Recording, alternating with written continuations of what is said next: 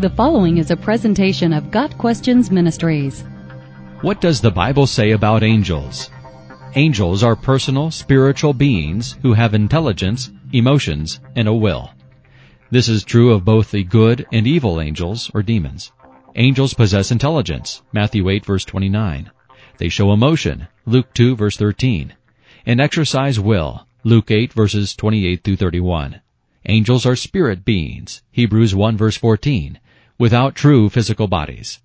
Although they do not have physical bodies, they are still personalities. Because they are created beings, their knowledge is limited. This means they do not know all things as God does, Matthew 24, verse 36.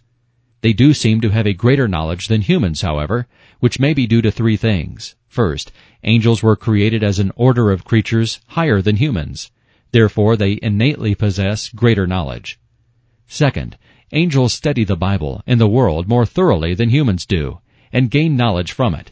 James 2, verse 19. Third, angels gain knowledge through long observation of human activities. Unlike humans, angels do not have to study the past. They have experienced it. Therefore, they know how others have acted and reacted in situations and can predict with a greater degree of accuracy how we may act in similar circumstances.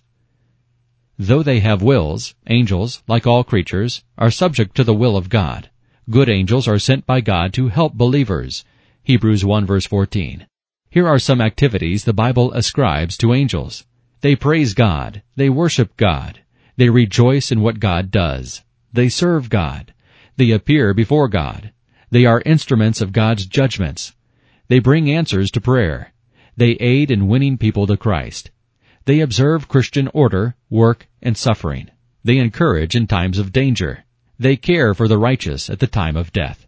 Angels are an entirely different order of being than humans. Human beings do not become angels after they die. Angels will never become, and never were, human beings. God created angels just as He created humanity. The Bible nowhere states that angels are created in the image and likeness of God, as humans are. Genesis 1, verse 26. Angels are spiritual beings that can, to a certain degree, take on physical form.